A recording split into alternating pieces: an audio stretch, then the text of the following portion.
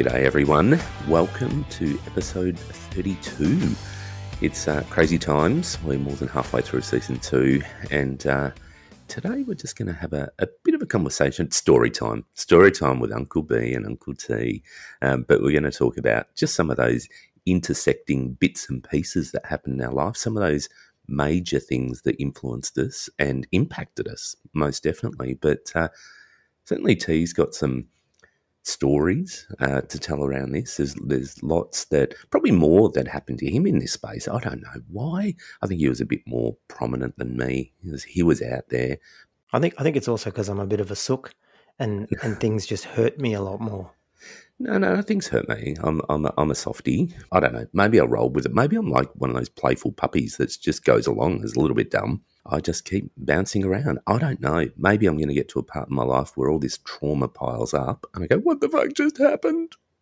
So T, I'm going to open up with you. Some of those stories or any of those main sort of stories that intersected in your life, what's one that stands out?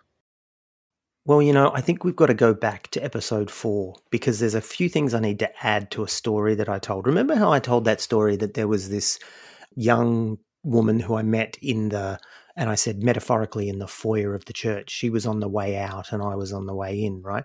Yeah. And so I'm going to tell a story now that's probably not going to paint me in the best light. So I'm a little bit sort of anxious to tell this story, but nevertheless, this is the way it happens. And if we're going to be truthful, well, then we're going to be truthful. But flashing back to that episode, I said that there was this girl and that we ended up sleeping together. Now, the thing that I didn't share was that there was a guy who was ex-Revival Centre who had actually started to try and recruit me into Great Big AOG. And so I'd known him from the Revival Centre. And when I was going through a lot of my hard time and, sort of dealing, he was really good to me, really, really good to me and sort of, wanted to sort of help me out and stuff. But it was very much an evangelism thing more than anything else, right? He was trying to evangelize me into Great Big AOG.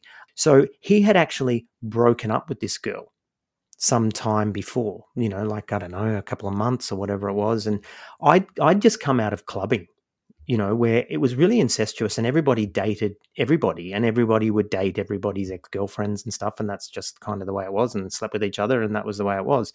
And so they'd split up, and then she started sort of making herself available, and that's the way it happened. And so later on, when I told him that I'd slept with her, this is like some months after he was just really upset, as you could imagine, right? And he was like, "You slept with my ex-girlfriend?" And I'm like, "Yeah." And he's like, "Nah." And yeah, he was pretty dark and pretty upset and pretty hurt, as you'd imagine. Fair call. But, as you say, I mean, you just come out of that scene, give yourself a break. These things happen.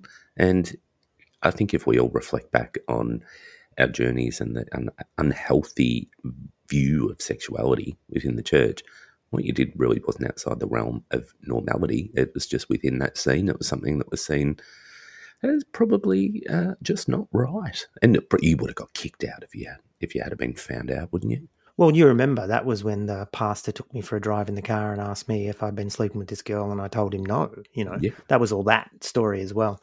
You would have been kicked out. Well, possibly, yeah.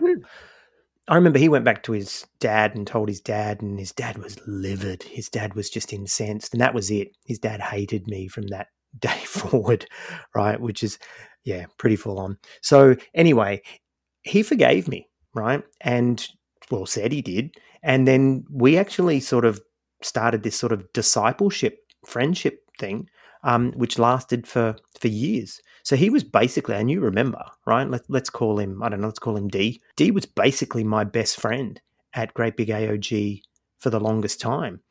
The way I remember it was we were sort of, like peas in a pod. When you saw me, you saw D. When you saw D, you saw me. We were always together and always hanging out. And I really thought that he had genuinely forgiven me, and maybe he had. You guys were inseparable. There was no doubt about it. And I agree. It was, we always saw you together.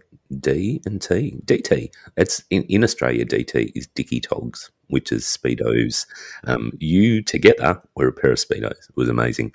Yeah, you were. And that was something that whenever any of us caught up, we caught up with both of you. It was very rare to have a one-on-one catch up. You were inseparable. Yeah, we were mates. And it was this really strong discipleship relationship, where he had been in the church a lot longer, and I'd come out of this this broken sort of revival center experience as well, and he understood that, and yeah, he was my mate, and whenever I would have questions about spirituality or that kind of stuff, I would ask him, and I don't know, looking back, I don't know if the relationship didn't sort of morph into something that was a little bit sort of codependent or whatever. I'm not sure. Maybe it did, maybe it didn't. But nevertheless, we became absolute best mates, and that was the way it was. You guys were very similar. I saw both of you as evangelists, and you're quite hardcore around the way you went about things. I mean, different personalities, I think, and slightly different ways about going about it. But in the end, I think the product was very the same. It was that hardcore evangelist. I'm going to save your soul. I'm going to go out in the streets. I'm going to preach. I'm going to do whatever I can to get another notch. Yeah, that's right. He used to speak to people on the buses. He would just randomly go up to them and start talking to them about Jesus. And so I think that really influenced me a lot too, and sort of pushed me down that road more. But I think, like, as you're saying, that was my bent anyway. So yeah, definitely. And we were spiritually, like they talk about sort of Paul and Silas, like he was like Paul, and I felt like I was Silas, and he was the spiritual, the larger one spiritually, you know what I mean? And I was the one that was sort of following him. And we were best mates and extremely close, extremely close. We would often read the same books and talk about them, or, we'd go on long walks and we'd pray and, all that kind of stuff. It was really good. And then, we'd go into the local markets and stand on chairs and preach to people in the markets, and 100% sold out, no doubt. Just a couple of fun guys, by the sounds of it. Well, that's maybe why we were only friends with each other and not a whole lot of other people. I mean, I've got to say, people like you freaked me out, as was spoken about before. Like, I was never really that forthright in sharing my faith, and I was quite embarrassed by it. At the times that I did come along to some of those events with you guys where that happened, oh my God, I just wanted to shrink down. And there was a part of me that really did look at you, a big part of me that looked at you and went, oh my God, these guys are incredible. Like, how they can do this is amazing. I could never do this. There is absolutely no way. And I think I used the escape of going, it's just not my personality. I can't do it. And I know there was a lot of people, it wasn't their personality and they still did it, but I wasn't one of those people. I just didn't do it. It freaked me out. And a lot of it was how people would view me as well. I'd be one of those loonies. Yeah, well, we were two of those loonies.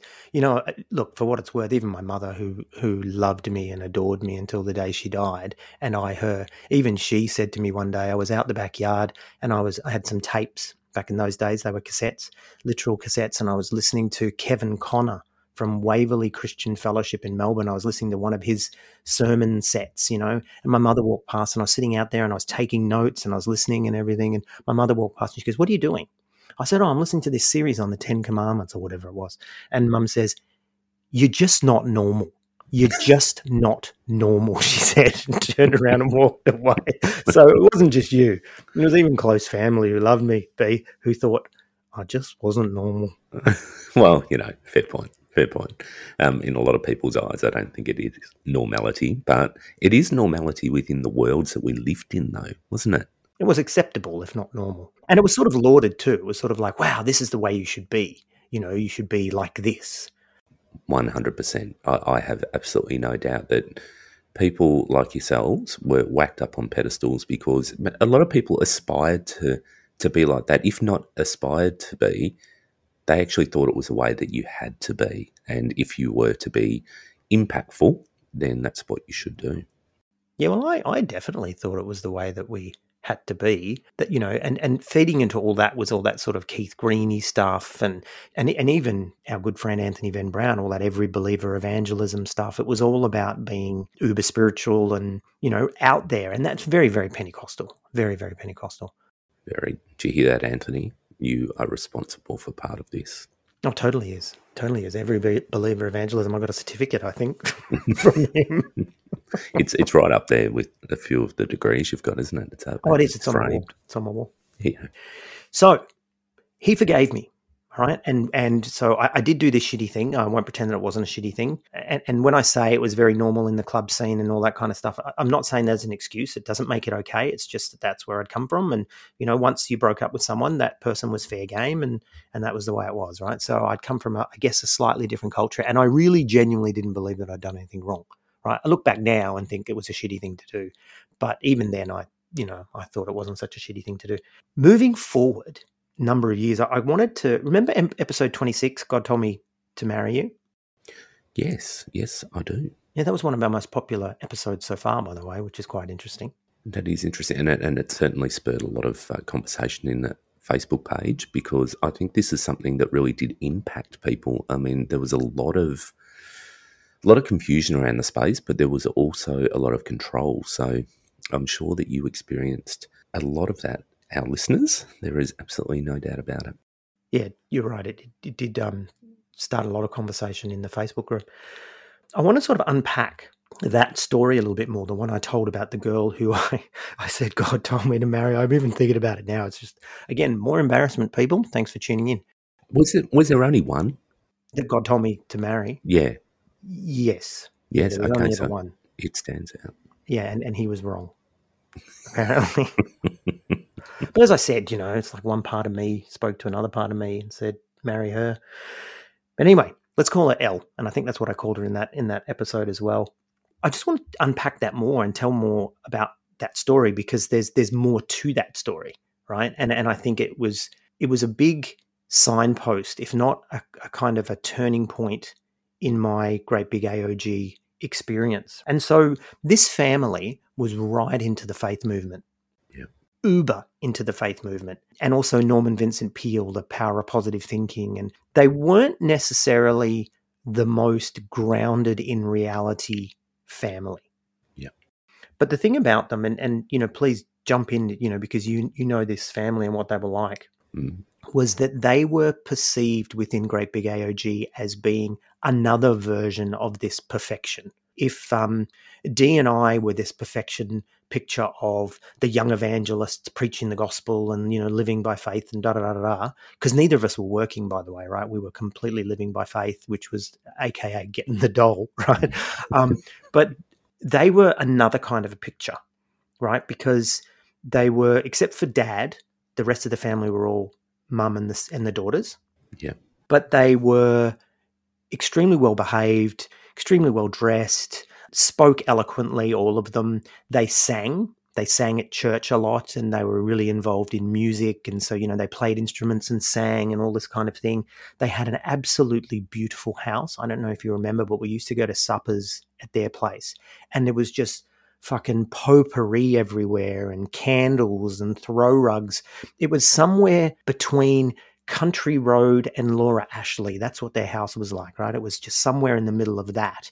And it was an oasis. It was a beautiful place to go. And so we used to go there for suppers and parties and those kinds of things. And I used to love going there. Do you remember?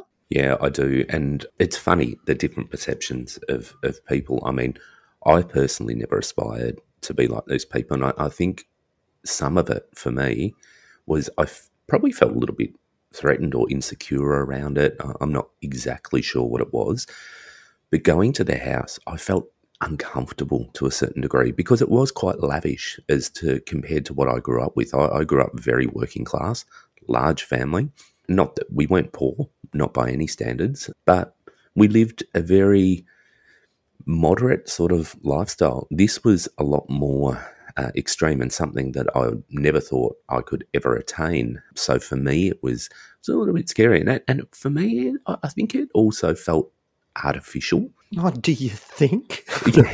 But, at the time, a lot of people didn't think it was artificial. They Oh, just, no, I didn't either. I thought this was like living the blessing of God. 100%. And for me, though, I looked at it even at that time and I thought, this just doesn't sit right with me. Not about being rich and being blessed and all that sort of thing, because I thought that, that's what God does. He blesses people in our little Western bubble. I felt slightly intimidated and threatened by it. But I remember it very well. It was very much part of the fabric of Great Big AOG and lots of different intersections. We see with The Voice and Australian Idol, and in America you've got American Idol. Don't know if there's, and I'm sure it's all around the world. Lots of people from big mega churches go onto these shows and quite often win, or certainly end up in their top 2 or 3.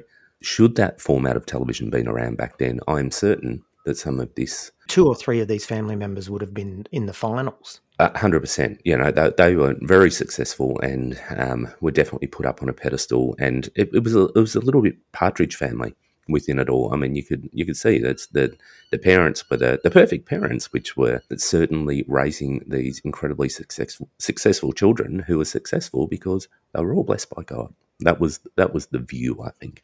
Yeah, for sure. They had a lot of money. Yep. And they had a lifestyle that was, like you were saying, very lavish, and they were just constantly spending money, and they spent all their time at the shopping malls.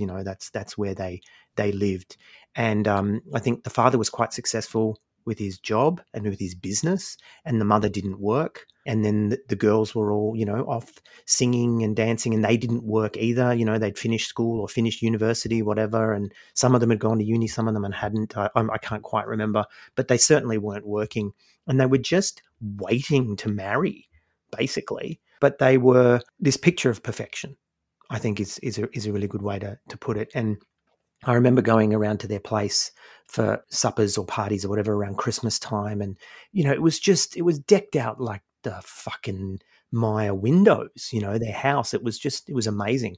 And so when I met this girl, I didn't know any of this, right? So when I had this time where I sat down in front of her and started talking with her that night, and I said she had these piercing blue eyes, and I went home and prayed and everything, I didn't get that whole picture of who they were. That sort of unfolded later, and then they started singing more at church, because they'd actually joined the church not long before us. They hadn't grown up there. They'd actually come from elsewhere, and their father had actually been a pastor, an AOG pastor in another church, but he was no longer doing that. He was more focusing on his business and that kind of thing. I didn't realise that. There you go. Yeah, so that's where they come from. But they seemed perfect. They Yep. seemed absolutely perfect. So when I eventually started dating her, one of her younger sisters was not happy that I was dating Elle, Okay. like not happy at all. And so she started making trouble for us from the very start and started, bristling and, and all that kind of thing. And so she was sort of already, so I think in her parents' ears about how bad I was and all that, she was just pissed off for whatever reason. I'd never actually really done anything to her or anything. We'd actually been friends. So maybe she'd kind of liked me and I went for the sister instead. I'm not sure. I don't want to, say that's the case if that wasn't the case, but she definitely was not happy with the relationship.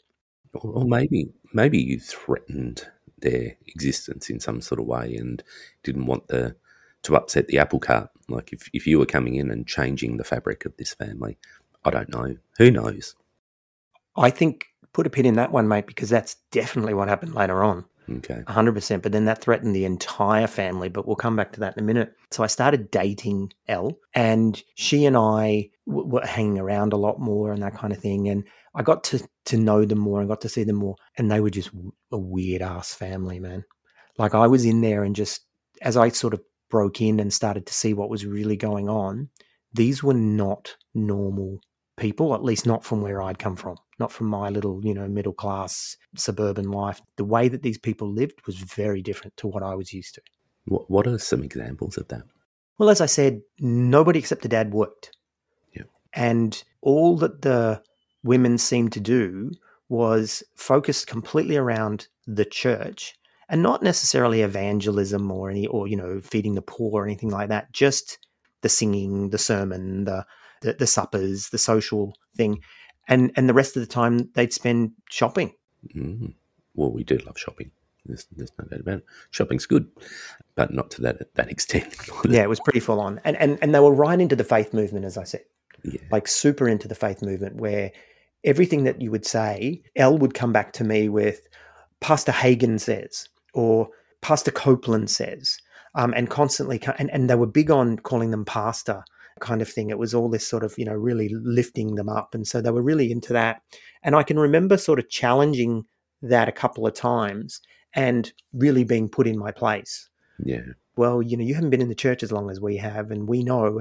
And then that's when I really got into this whole faith movement thing in a massive way, was because I was so influenced by them. And I wanted to be accepted by them as well. Yeah, I certainly do remember that that hyper faith lens through that family. There was no doubt about that. And as we said before, I didn't get full on into it. I certainly got into the space because I thought that God was there to bless us, make us successful, make us to bring us material wealth. And I think there was a real pressure within the scene. There was no doubt about that, because I went into debt a lot just to get the right clothes, to get the right look. I remember maxing out a couple of credit cards just because I had to shop at the right place to look right. And these people looked right. Like, they were people that you would aspire to because they dressed sharp, they looked good, they were all attractive.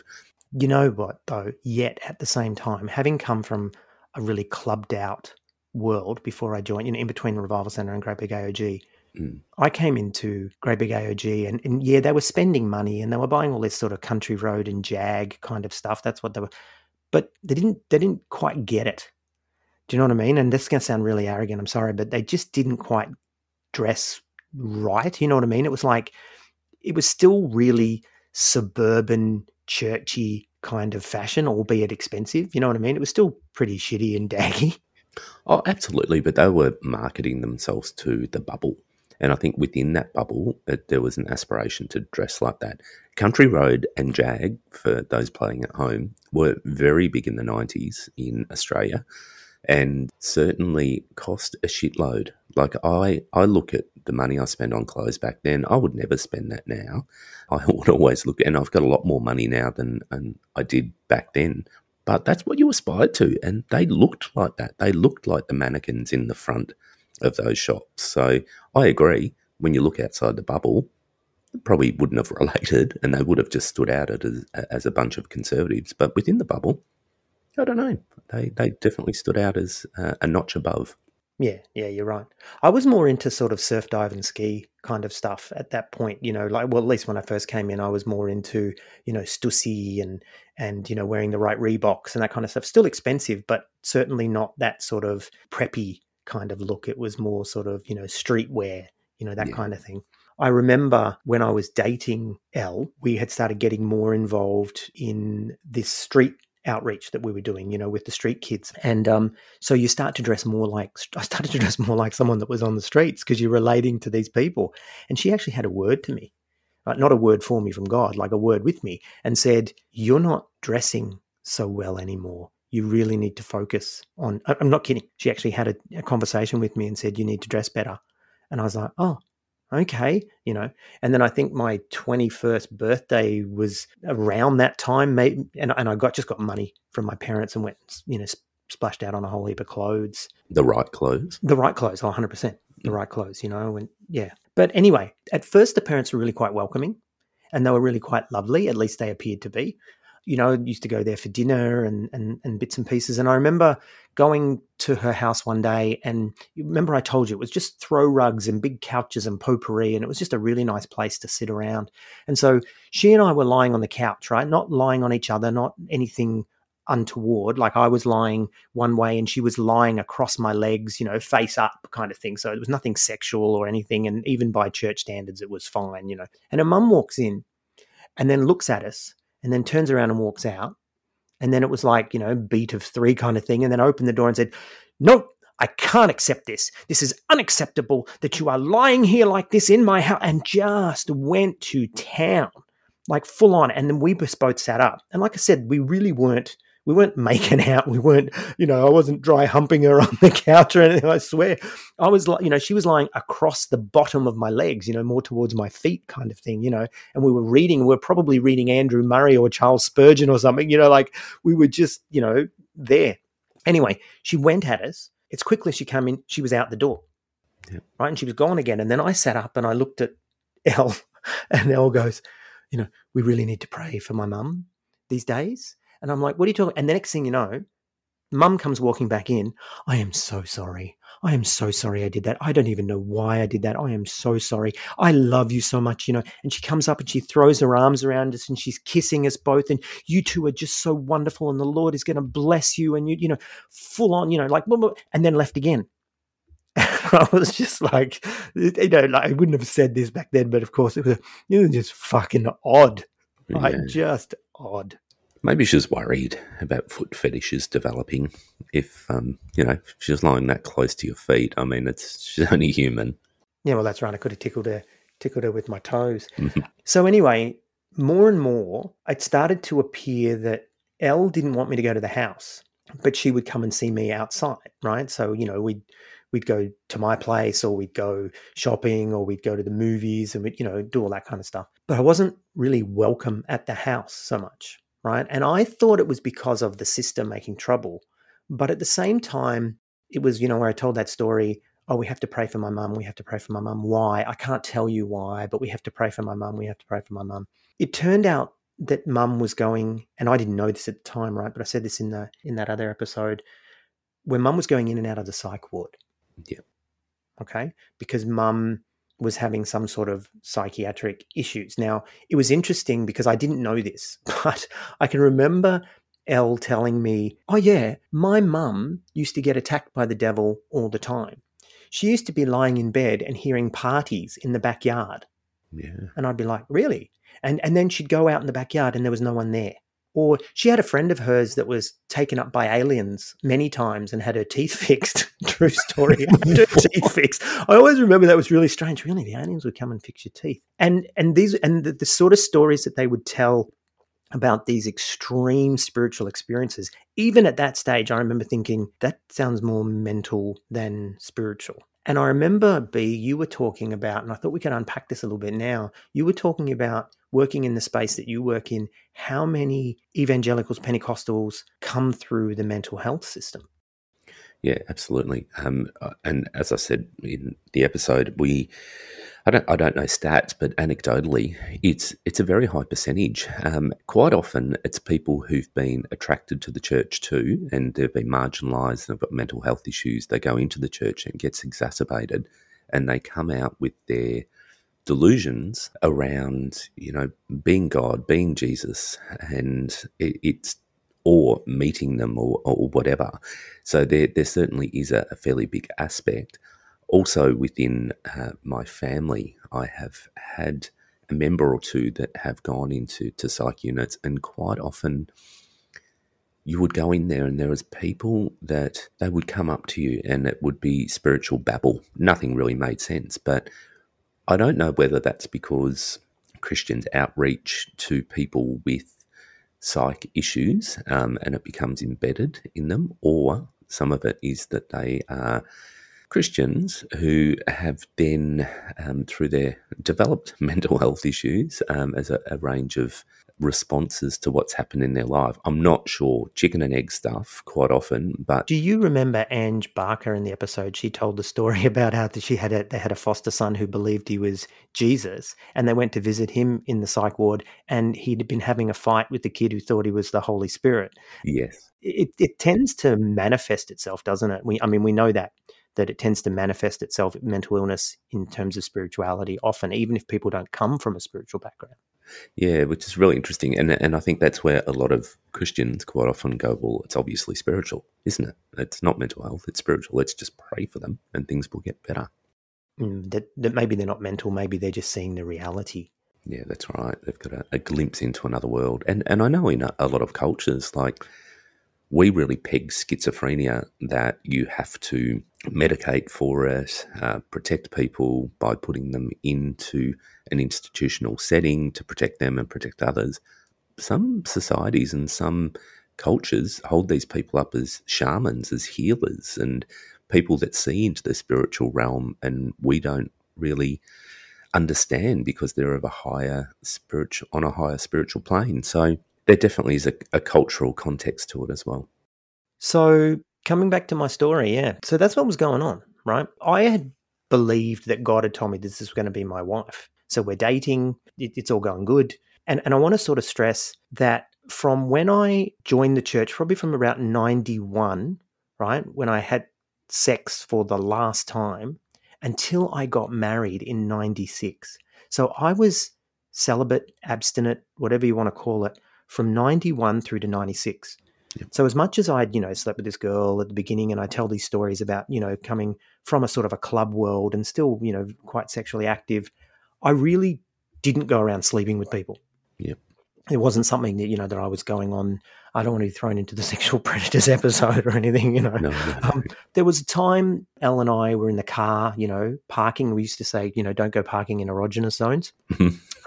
We were parking in the car one night. We got a bit heated, and some things were touched, but it was all above the belt, and that was pretty much as bad as it ever got. So I was very much playing that respectable role, and I think the Revival Centre had also built in this fear of sexual immorality and fornication. After what I'd gone through, it just wasn't a line that I was willing to cross again. Yeah, fair call. Now that I was believing it all. So we were leading this really holy, spiritual relationship. I was at Bible college. She was staying home. Darning socks, I think was the language. Darning socks. Yeah, darning socks. Yeah, she was doing that. Well, actually, no, she was paying someone to darn socks. Trust me, that's what was going on there. But nevertheless, there was just some serious shit going on in that family. And the other thing I noticed was they had no friends. Even in the church, they had no friends. Yeah. They would go to church and talk to people. They would hang out with people at suppers and that kind of thing. But then they would come home, and none of the kids, none of the daughters, the mum, hung out with anybody except each other. Yeah. So it became this sort of fortress. I noticed that they put a lot of energy into worrying about what people think. Yeah. Right. And I really want to stop for a moment, B, and really talk about this, because these people were definitely an exacerbated version of this, but we spent a lot of time in church worrying about what people think. But these people in particular, so much so that they didn't trust anyone, and they wouldn't make friends with people or have any sort of close, intimate relationships other than with each other, because they were so guarded about keeping their secret and their personal struggles secret, and no one would dare know what's really going on. Yeah, it definitely was a part. And I was an observer. I was always on the outside looking in, because I wasn't, as you say, no one was friends with them, but I certainly wasn't friends with them. And it didn't have a great deal to do with the family as a whole. I had, individual members had a little bit more to do with them.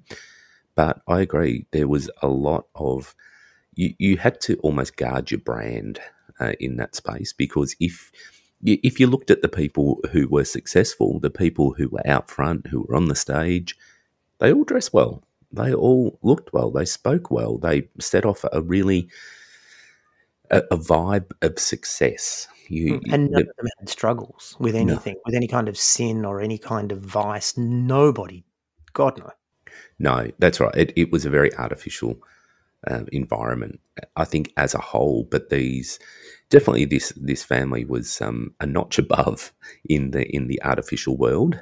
It was slightly robotic in some of the responses. There wasn't a great deal of emotionality, I think, but definitely, the whole scene was, you worried about what people thought of you, how you looked, if you were going to be accepted into different parts.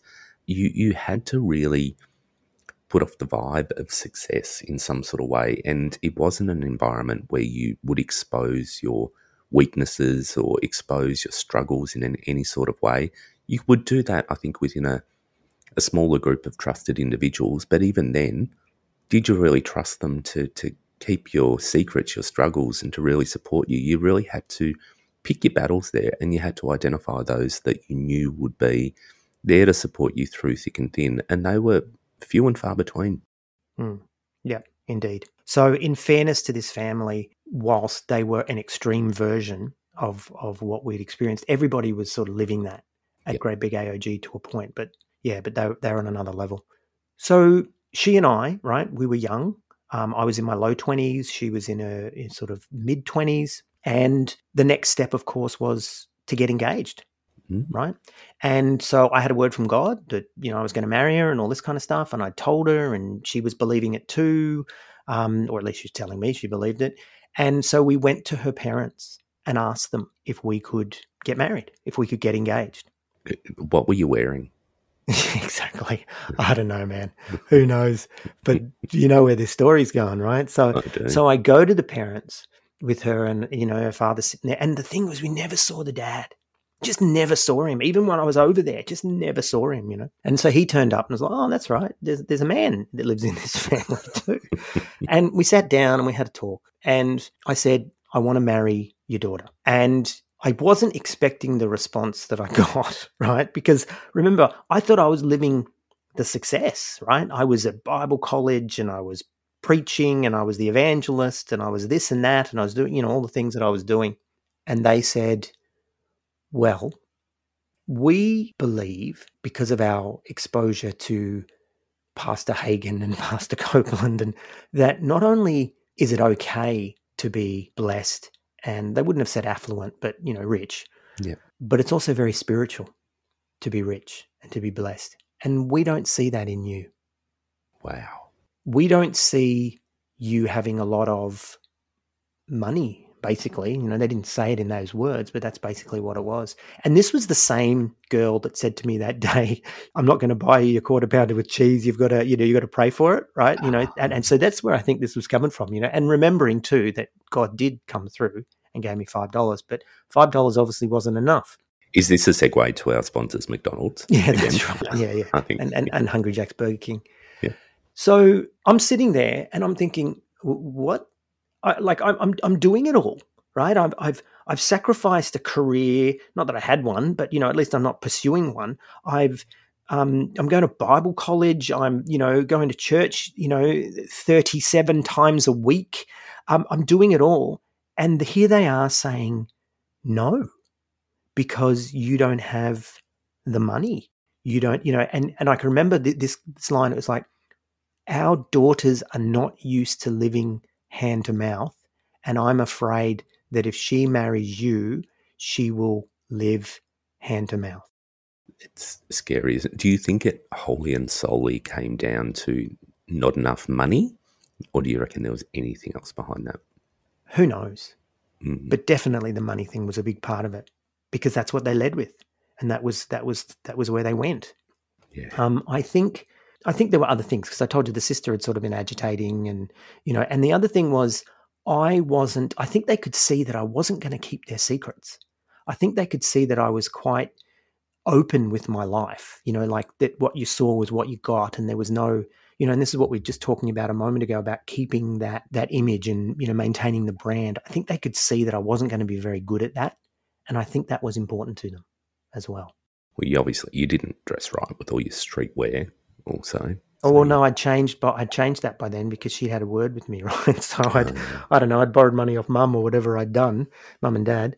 So, yeah. So what they said was they didn't split us up.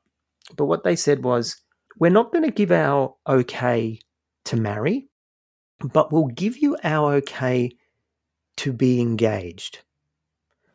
I know this is cultish double talk. So we got their permission to be engaged. Wow. What does that even look like? Yeah, exactly. There was no ring, there was nothing, because I was in Bible college and I was, wanting to do all that sort of later on. I'm thinking later on, I'll get a paid ministry position and, and then I'll be on millions now. And then I'll be, able to provide for it. So that was as far as that got. And then we just sort of went back to being a couple in church, and we were engaged to be engaged. And so the relationship went on, and I thought it was okay. We're still praying for mum, but not knowing why, right? That's all still going on.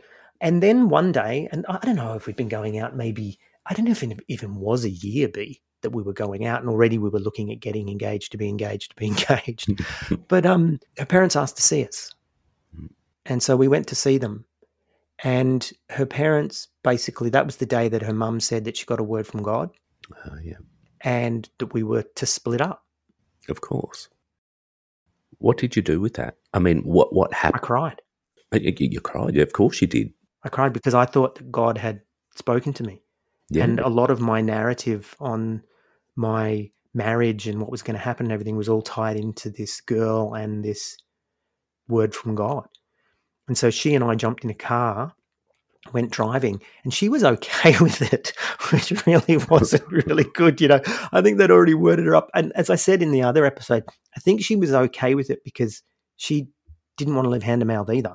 Yeah. So here you are. You're in a point where God has told you this person is your wife. Pursue it. You've pursued it. It started happening. You're engaged to be engaged. That's just to be engaged. Yeah, that's right. I feel like I'm in Inception or something. It's bizarre. What's that do to you? What's that do to your faith? Like, or did you think these people are just fucked up and they obviously don't know the voice of God? No, I know the voice of God. What to do? No, because he was a pastor. He was an AOG pastor, you know, not at great big AOG, but he was an AOG pastor. So all of a sudden I've got a pastor telling me that my wife, who he knew was in and out of the psych ward, by the way, is getting a word from God. And it's all. So I think he capitalized on that. You know, he may well have known, you know, that, you know, the wife's in and out of, well, he would have known that the wife was in and out of the psych ward, but you know what I'm saying? He may well have tempered it all, but the way that he presented to me was, this is the word that my wife's got from God. Also, you're a poor ass son of a bitch. You're not marrying my daughter. It really threw me. It really hurt because I felt at that moment rejected by this family, right? I really did deeply, deeply rejected, but on spiritual grounds. Yeah. They basically told me, you don't have enough faith to have enough money to marry our daughter. And the cognitive dissonance of the faith movement thing just became really real in that moment because, like, hold on, no, I'm living it. I'm living hand to mouth, preaching the gospel, going to Bible college, doing everything that they said that we should be doing. Yeah. But I'm not earning $1 bazillion. And you can't, unless you're Brian Houston, you can't earn $1 bazillion. You know, none of the pastors at Great Big AOG were earning $1 bazillion. No. But that's what they were doing to me. So I felt really hurt. But also it was like, so did I hear God? Did God really speak to me? And it just threw me, B. My whole faith at that point was just super challenged in that moment. But I guess what I really want to stress is I felt really rejected because this was a high-profile family in the church, really well-respected, and they've just rejected me on spiritual grounds. Yeah, look, I have a theory that if you weren't at Bible college and you owned a business that was bringing in some good money that could support that lifestyle that they'd become accustomed to, then I have no doubt that you would have been framed as very spiritual. But I think that's that tension in the whole Pentecostalism, at least when we were there, was on the one hand, you've got all this prosperity, blab it and grab it. And on the other hand, you've still got the sacrifice, give all for the gospel. There was two voices there, wasn't there? Yeah, there was many voices. So some voices heard and saw parties in your backyard, obviously, too. Yeah, that's right. Got their teeth fixed. See, that's probably why they had so much money, because they didn't need a dentist. No, that's right. I flew to Ho Chi Minh City in Vietnam to get my teeth fixed. So that was my way of getting an angel to fix my teeth, that's for sure. It's a scary world, though, isn't it? Like, I reflect back on that world, and I think we've said this in our faith episode as well. I've had a couple of family members that have dived very, very deeply into that hyperfaith space. Fortunately, I have never felt that they've judged me for not being wealthy enough, or they've judged me for plenty of other things, but I haven't had that judgment cast, but I have had that cast by many, many others along the way. I mean, it's an impenetrable bubble, that space sometimes, and I think the one that you were involved in was an incredibly damaging and impenetrable bubble, and when you did try to penetrate it, pardon the pun. But I didn't try to penetrate it. Let's just make that clear. There was no penetration. I'm questioning a foot fetish though, so I'm sorry. Next thing you know, a couple of months go by and all of a sudden D, my friend, right, my whole, discipleship friend, best friend, and he had seen everything that I told him, all this weird ass shit that had gone on, yada, yada. Yeah. And all of a sudden he distances himself from me. No conversation, nothing. Just, I'm ringing him up. No, I can't come. I'm busy. No, I can't meet you. Dada. Full on for weeks. And I'm like, what the heck's going on, right? And then when we did catch up a couple of times, he was really standoffish, really cold, and I've no idea what's going on. Yeah. And then I ring him up one day and I said, look, what's going on? And he said, well, I've been talking with my dad and my dad really wants me to get a job and he thinks you're not good for me. Oh, God. And I was like, what? And here it was again, this kind of rejection, boom, based on, because you're going this path, this ministry path, this Bible college, this, no, my dad wants me to have a job and everything. And he says you're not good for me. And I think he might be right. And so, and then that was that. And all of a sudden, like in the space of a couple of months, I'd lost my girlfriend and then my best friend. Yeah. And so I was really alone. But here's the rub. After church one night, Elle comes up to me and says, did you tell D that we got hot and heavy in the car one night? And I'm like, what? Did you tell D that we got hot and heavy? And I said, yeah. Because, you confess your sins one to another kind of thing. It wasn't a brag. Of course. And she said, I can't believe you've done that. And then she looked at me and she said, you stole my innocence and then you betrayed me. And it was just like, more weirdness, man, And then, of course, I find out a little bit after that they've paired up. D and L have now paired up. And so it made sense to me, not then. It took me, because I'm really naive and trusting and, that's partly why he was distancing himself. And that's partly why perhaps she wanted to split up. She was into him, which is fine, right? We were just dating. We weren't married or anything. Yeah. But all of a sudden, they were a couple. And she was pissed off at me for not keeping her secrets. Mm-hmm. And he was, man, there was so much going on. And I thought to myself, years later, I thought maybe it's because deep down, he never really forgave me for what I did with that girl in the foyer. Maybe. I don't know. But it just seemed really, or maybe it was just karma that he starts dating my ex-girlfriend like I dated his. But that was the end of both those relationships. Bang. I was alone. What did that do for you? I'm not going to ask because you always say, how did that make you feel? Yeah, how did that make you feel, T? Made me feel like shit, B. You fucking, I'm going to reframe it. What did that do for you? Mate, all of a sudden it was just like this double barrel rejection, right? And so this story that I'm telling now, this whole episode, it's not so much about Great Big AOG as much as my relationships and dynamics and experiences within Great Big AOG, right? I'm not saying that everyone that goes there is going to have this sort of experience. But what it did was I was dealt these massive blows and this wasn't lining up with my theology. Yeah. I was hearing God and I was going to marry this girl and then I'm rejected from her because I'm not earning enough. Then meanwhile, my friend's father is telling him that he shouldn't be friends with me because I'm living this and it was the same story. It was, oh, you're going to be living hand to mouth. You need to go and get a job and earn a lot of money. And he did. And then he got this girl.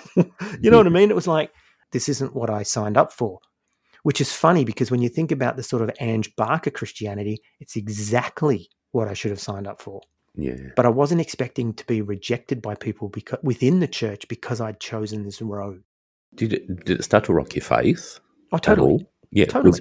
Do you see this as a key point for you? Yeah, which is exactly why I wanted to bring this in to our podcast, right? Because this was a signpost. This was a major impacting experience that hit me, that all of a sudden the theology broke down, relationships had broken down, none of it made so much sense anymore. I was hurting. I was really hurting because not so much because I missed her, but more because I missed him. You know what I mean? It's that old joke, my best friend, my wife's ran off with my best friend and I miss him. That was it. As far as I was concerned, this was God's woman for my life, whatever. Okay, see it. But he was my mate for absolute years. Yeah. And all of a sudden he was gone. Now, they may tell a different story. Yeah. They may say that, I said this and I said that, and that's cool. I'm open to that, right? Because I'm not saying that I was living, some sort of perfect, I was a, judgmental, harsh, born-again Christian. But all the same, I didn't get it at the time. I really didn't understand. And all of a sudden I was alone. You know what happened then? Then I hooked up with my soon-to-be wife. I was very vulnerable. I was very lonely. I was hurting. So was she. Yep. She was really broken and damaged. She was a pastor's daughter. Yeah. Right. And she'd seen a lot of shit and she was really angry and hurt and bitter at the church. And I was, hurt and bitter at these people, but still not at the church. And I really wasn't. Yeah. And we sort of found each other and connected. And we started dating. And I think that's where I'm going to sort of leave that story, because that's, I guess, another episode, right? What happened after that? Everything changed in that time. So that's probably somewhere around 94. Okay. So I come into the church 90, and this is about 94. I had my Bible college. I had this new girlfriend. You and I were still friends, and I had, other friends from Bible college, etc. But these two massive relationships had ended. And I guess, even though I've told the story more about Elle, I think the bigger impact was losing my friendship with Dee. Yep, most certainly. But let's certainly pick it up in another episode. I'm sure that there's plenty more episodes to do with relationships in some sort of way. But shitty situation. Sorry you had to go through that. But in the same way, I think it was a very important pivot point in your life and your faith, and all those little bits in our journeys that I guess pivot us to where we are now. And there will be plenty more pivot points ahead of us, which will pivot us into other directions. I'm watching you try and pull the good out of this one. That is the good. That is the good. That we learn by the shit, and it's horrible, but there's lasting scars from it. What's Josie's saying? There's a sites of injury. Sites of injury, yeah. Yeah. The other thing, I'm really glad now, of course, that the parents split us up. Yep. Because I would have been married into that freak show. Yeah. And I'm really glad I'm not. Yeah, absolutely. Well, who knows how long would have lasted? Who knows? But I think you dodged a bullet by the sound of it anyway. Exciting times, though, coming up next week. Who do we have, T? We have Bart Campolo, which is really cool. So Bart is the son of famous evangelist and high-profile evangelical preacher Tony Campolo. Remember, it's Friday, but Sunday's coming. That was him. And so his son is coming on to our podcast for a special 2-part episode, which we will release in the same day, but it's 2-parter nonetheless. Yeah, and it's really cool. And I guess one thing that we have tried to do very strongly in our conversations with Bart before the interview is say to him, we want to make this about you. So we are making it about him. Of course, there'll be intersections with his dad, and there'll be intersections given that, they have released that movie, Leaving My Father's Faith. But it's about Bart. It's about his journey, but also where he is and where he's going. Yeah, I think if you want to do a little bit of homework beforehand is to watch the movie. Yeah. You can actually find it. I think it's on, was it Vivo? No, it wasn't Vivo. Vimeo, yeah, it's on Vimeo, and you can download that for about $1.44 for a week or something. It's like renting it. So if you want to do a little bit of pre-work and watch that so you know what we're talking about, go ahead and do that. I think that would be a really good thing to do. Yeah, it's a great movie. It really is. And some of it's quite confronting because, some of those conversations they're having are really difficult, but gee, it's handled beautifully. So I really enjoyed watching it. Yeah, the interview is a cracker. We've loved it. I know that was a heavy episode, and it was a heavy episode for me. I think I'm going to have to go and sniff some potpourri and throw a throw rug down and light a candle. I think that's what I'm going to have to do just to calm the hell down. Oh, actually, no, that's not going to work. I was going to say, as someone who works in the field, I suggest you don't do that because I think you might bet triggers. You might trigger. Yeah. Yes. All right, mate. I'll see you next week for Barcamp Polo. I'm really excited about this one. I think it's going to be great. Alrighty. See you, people, and look after yourself too.